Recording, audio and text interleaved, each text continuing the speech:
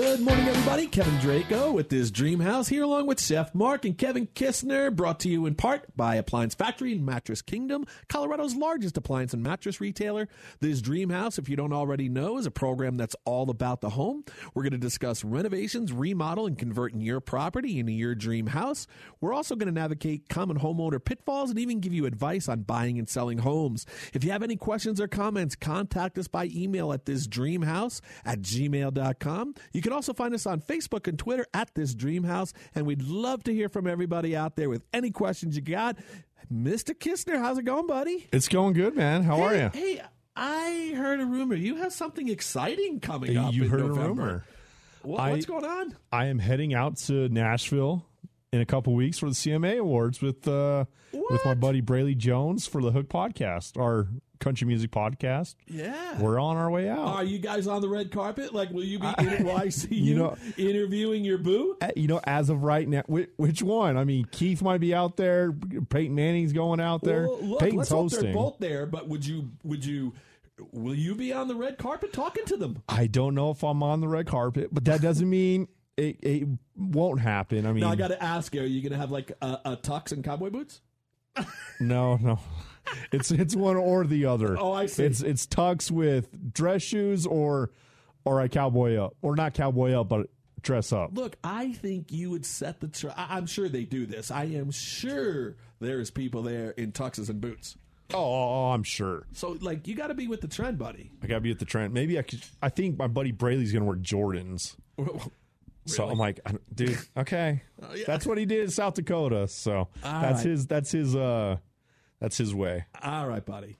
Here we go. Over the pond. Oh man, Fish and chips. Big spaghetti. Big game, like 24 hours. Look, yeah. It hasn't been good. Let's be honest. I actually lost last week. I don't know if you I'm sure you noted that. I had taken the Broncos in a close win. I got to attend the game.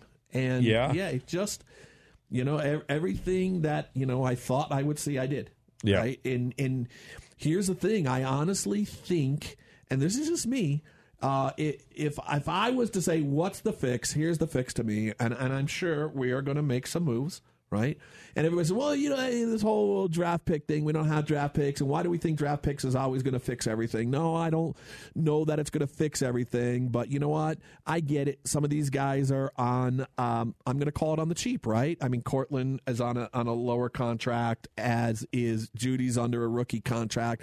However, I came to this conclusion: we don't have playmakers. And we just don't. Yeah. And so, to me, we need to find playmakers. And I watched the NFL games all weekend long, and I see these guys making plays left and right. And guess what, Kev? They weren't top draft picks. They're just playmakers. Yeah. I didn't even know half the names that scored. Go look at the Chiefs. Right. Name one of their receivers.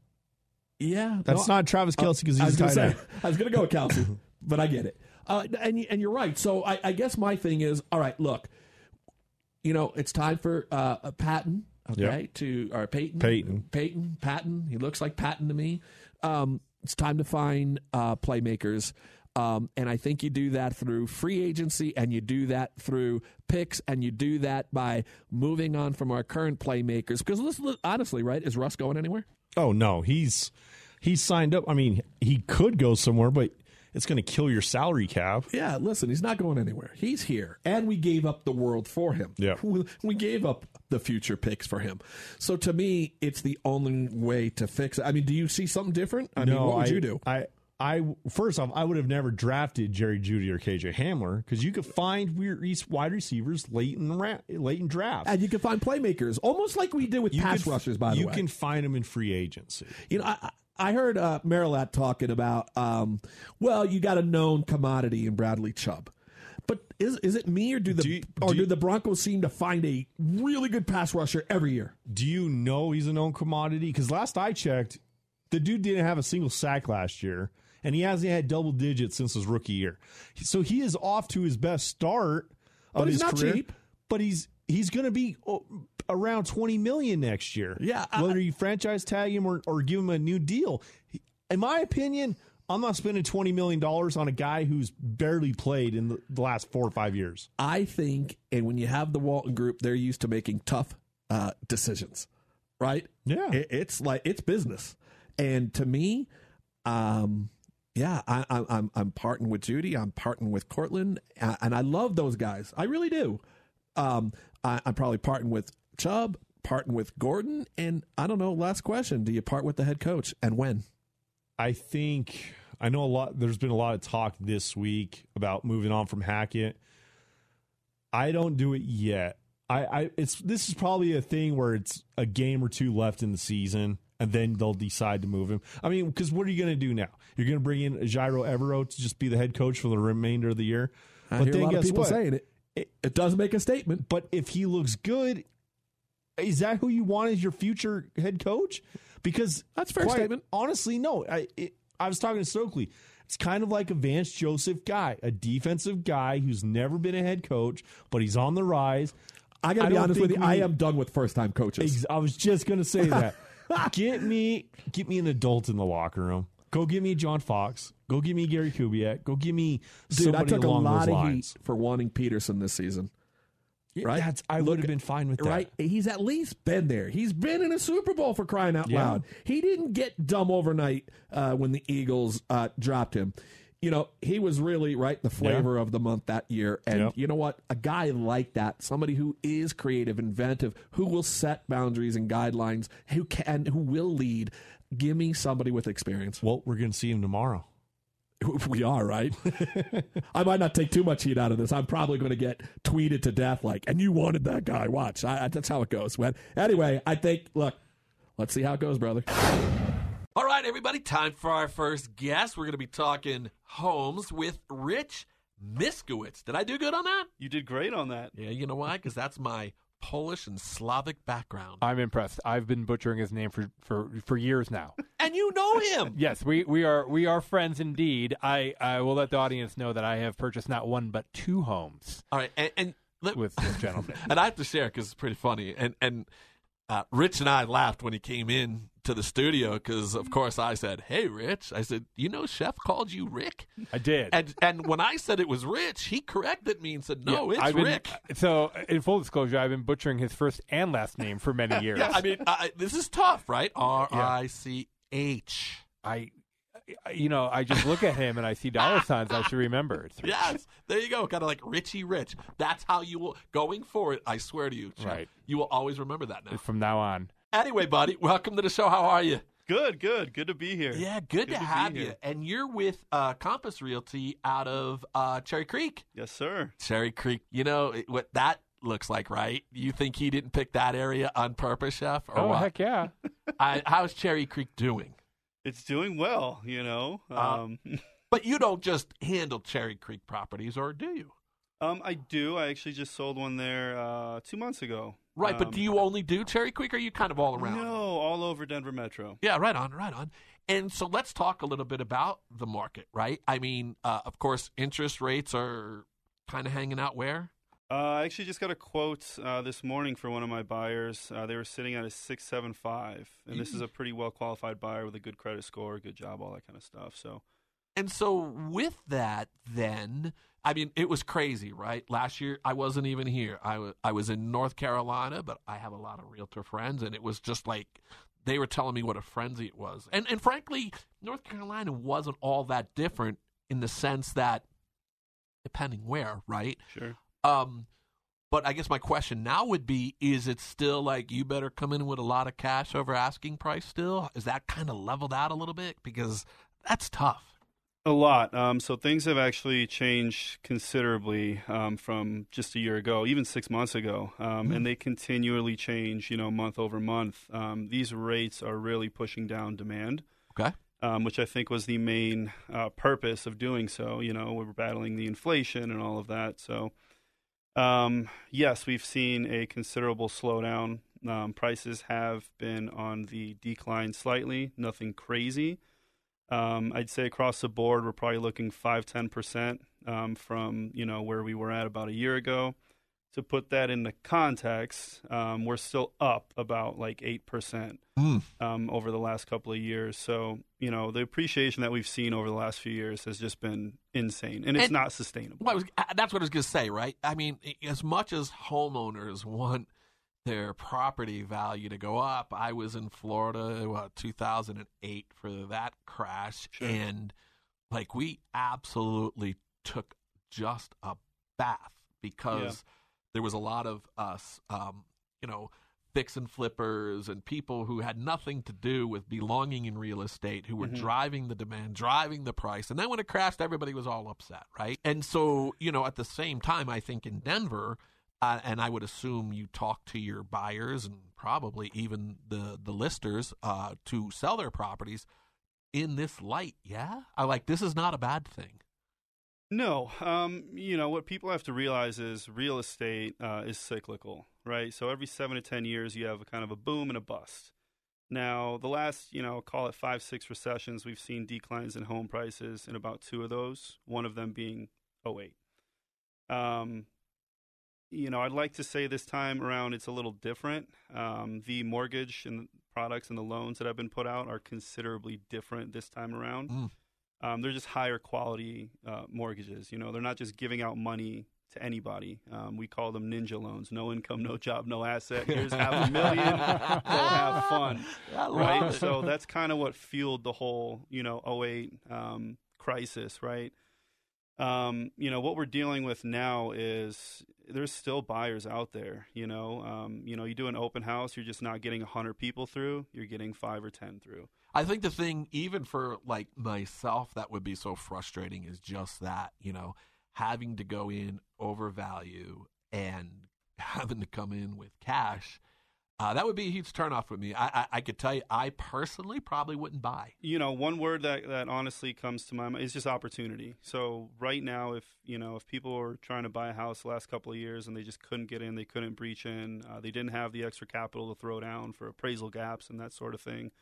Now they have an opportunity to get in below list price with seller concessions and not waive all their rights, give up their firstborn, and give the seller a first year, a year on Netflix for free. So it's and that's how it was, right? I mean, we laugh about it, but I don't think it was any different. No, it was. Well, that was the Thunderdome. That was the last house that I purchased was, cash or over asking price, and like we had 10 minutes. Remember this? Yeah. We had 10 minutes to walk through the house and say, "Well, are we going to live here?"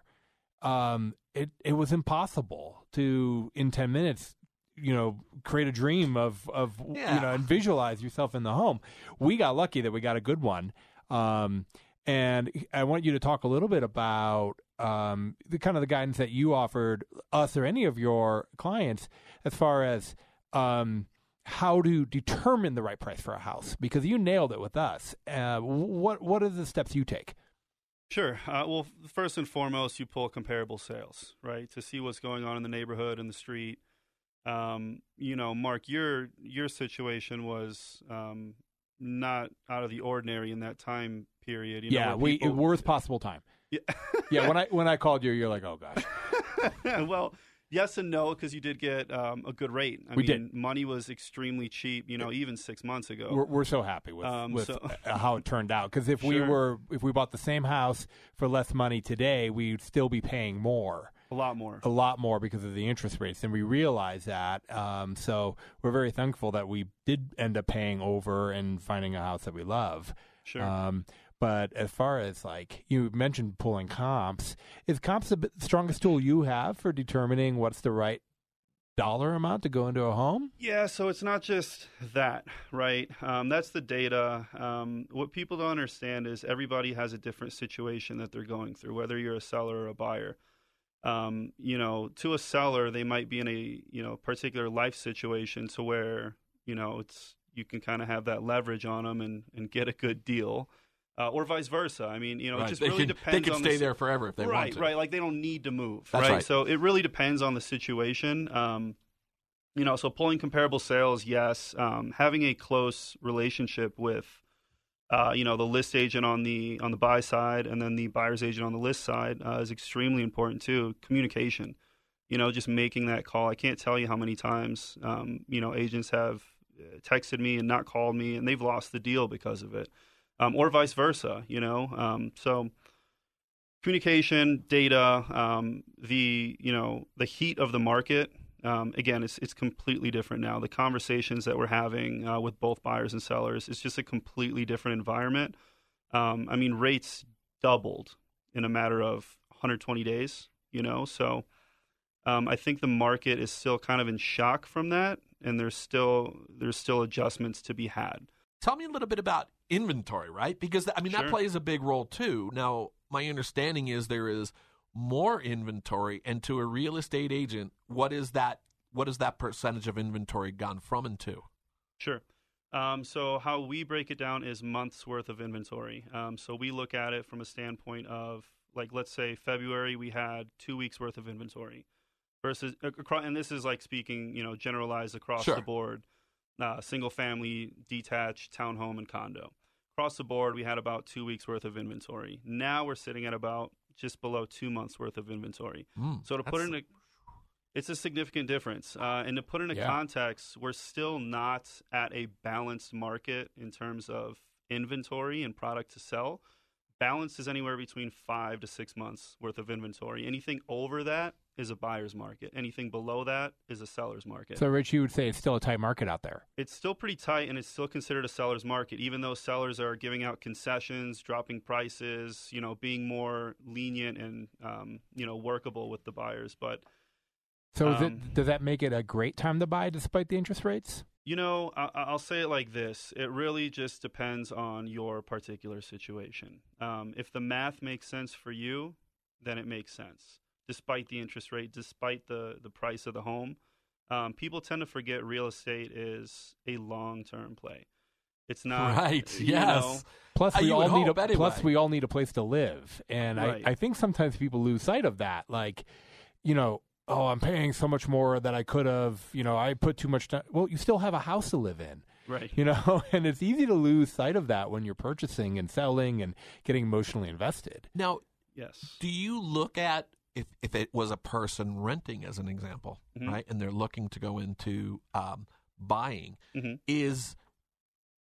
does the rental sort of price slow or get better as the housing market sort of balances a little bit? In other words, right, for a while, if you were trying to get something to rent in downtown Denver, good luck, Sure. right? And so is there any correlation there too? So like that person that's going, well, I'm renting, and you're going, yeah, but you're paying a lot of money. You're not getting any return on that. And, the rent's going to continue sort of to go up. So if you wait 2 or 3 years, you're just throwing all that money away. And that price at the end of the year is going to, these properties are going to continue to increase. And is there any balancing there and any advice for that? There is, to a certain extent. So, nothing's better than a 30-year fixed payment. That payment is not changing. Versus your rent goes up, could go down. You don't know. You're kind of at the mercy of that landlord. So, as far as the dynamic goes between renters and buyers, I've had people that, came to me last year or 2 years ago and they were trying to buy and just gave up because it was too crazy. They didn't stick with it. And, now their rent's going up. And now because of the interest rates and the pricing of the homes, they're just simply priced out. So, again, the prices of the homes haven't, I don't think, adjusted yet completely to the interest rate. Usually, you go up about a point on a 30-year fix, you're looking at a 10% decline in home prices. Reason being is because the consumer's purchasing power typically drops by about that 10%. So that's how it adjusts. Right. It So it would just sit out there then. You as a seller, you would be wasting your breath. Well, and what's strange about, the environment that we're in now, we went from a 3 to a, 6.5, 7, but real estate prices haven't gone down 30%, of what was historically. And is that traditionally what you would see, or historically correct. what you would So, see? Yep. You would see it literally adjust that much. So, wow. Which, rates haven't popped down or up that much in the Sure. span of the last, 20 years or so. But right. yes, we've had a huge jump in interest rates. We're at a 14-year high. They're fighting inflation. Okay, everybody, I know you want to hear more from Rick Miskiewucz. Rick, see what you got me doing? I got you doing it. I had it right. It's easy to do, I'm telling you. I hate you. No, I don't hate. I love you, Chef. You're my buddy. Too. You're my partner. And so we're going to be right back with Rich Miskiewucz with Compass Realty. Was that like a tongue twister? It actually was very difficult to do. The smoke coming out of your ears. Yes, we'll be right back. Black Friday prices now at Appliance Factory. Save up to 40 to 80% on thousands of in-stock appliances and mattresses. Largest inventory in the Western U.S. Appliance Factory gets exclusive factory buys from manufacturers at huge discounts, and they pass the savings on to you. Guaranteed to beat Lowe's and Home Depot's Black Friday sale prices. Save up to 40 to 80% from GE to KitchenAid. Mattress Kingdom inside Appliance Factory has innovative brands like Purple, DreamCloud, Tempur-Pedic, and Sealy at unbeatable savings. Black Friday prices now at Appliance Factory and Mattress Kingdom. All right, welcome back, everybody. We are here with who, Chef? We're here with my buddy Rick. Let's get back to realty. That was my food topic. Let's keep talking about food. I know. Great, now I'm hungry. I love food. Oh, my God. But anyway, so one of the questions I had for you is, we recently moved back to Denver, and we rent downtown. And no, it's not inexpensive, but I think we didn't really want to get into this way over our head game. We hadn't really looked around, and we needed a place to come back to. However, part of our thought process is this, well, you know what? We're never going to see the end of that mortgage. 57 years old, starting a new mortgage. We don't have enough cash to sort of buy it outright. And so maybe we'll just sort of rent. Yeah. However, we have to also think we are getting up in age. We're not going to continue to have sort of this income forever. And, you said it earlier prior to the break, fixed mortgage, right? Fixed mortgage rate, I think was the term that you used. Fixed payment. Fixed payment. There you go. And I was thinking, well, yeah, that makes sense because as we age, it's not like rent or mortgage payments are going to go down. No. They're going to continue to climb at whatever rate, right? Everything. And so what is your advice to people that have that opinion? Because I can't believe I'm also the only guy out there that's thinking like, well, you know what? My rent is affordable right now. I really like where I'm at, and I'm not really tied to be there forever, and I'm not going to own it anyway. Let's be honest.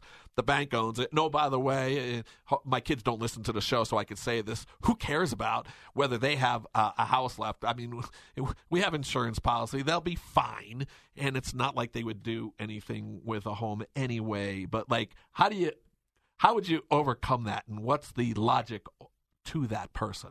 Sure. Well, the logic to me, and again, I'm a huge advocate of home ownership, not just because I should be, because I'm a real estate agent, but there's a lot of pros to home ownership. Now, in your particular case, you're still paying rent, so you still have a housing payment of some sort, which can go up and can go down. Now, if you get a 30-year mortgage, your payment is fixed. Now, that's a pro in my eyes. Another pro is you don't have to move every 2 years. Yeah, but I do. We talked about this. This is a true story.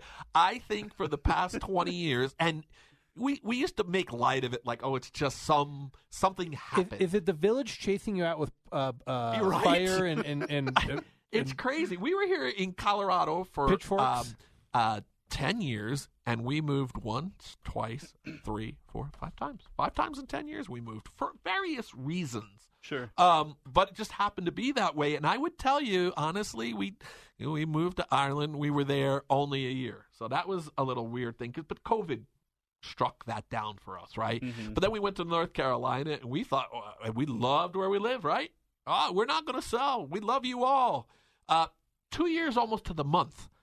And probably the prior 10 years to that, 2 years. So, yeah, it is funny, right? But it isn't, I guess, because it has been 2 years. Sure. I would love to sit 10 years, to be honest with you, in a home because my value would be great. That you're not normal.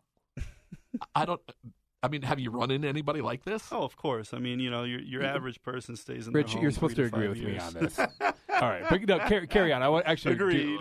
But here's the other thing I think, too. In a way, you stay somewhere 2 years and you're in a growing sort of market, Like Sure. North Carolina, I'll give you the example. I got in. I did very well. Which Raleigh was crazy. I'm not sure what part Yeah, of no, I North was Carolina you were in. west of Raleigh, just Okay. due north of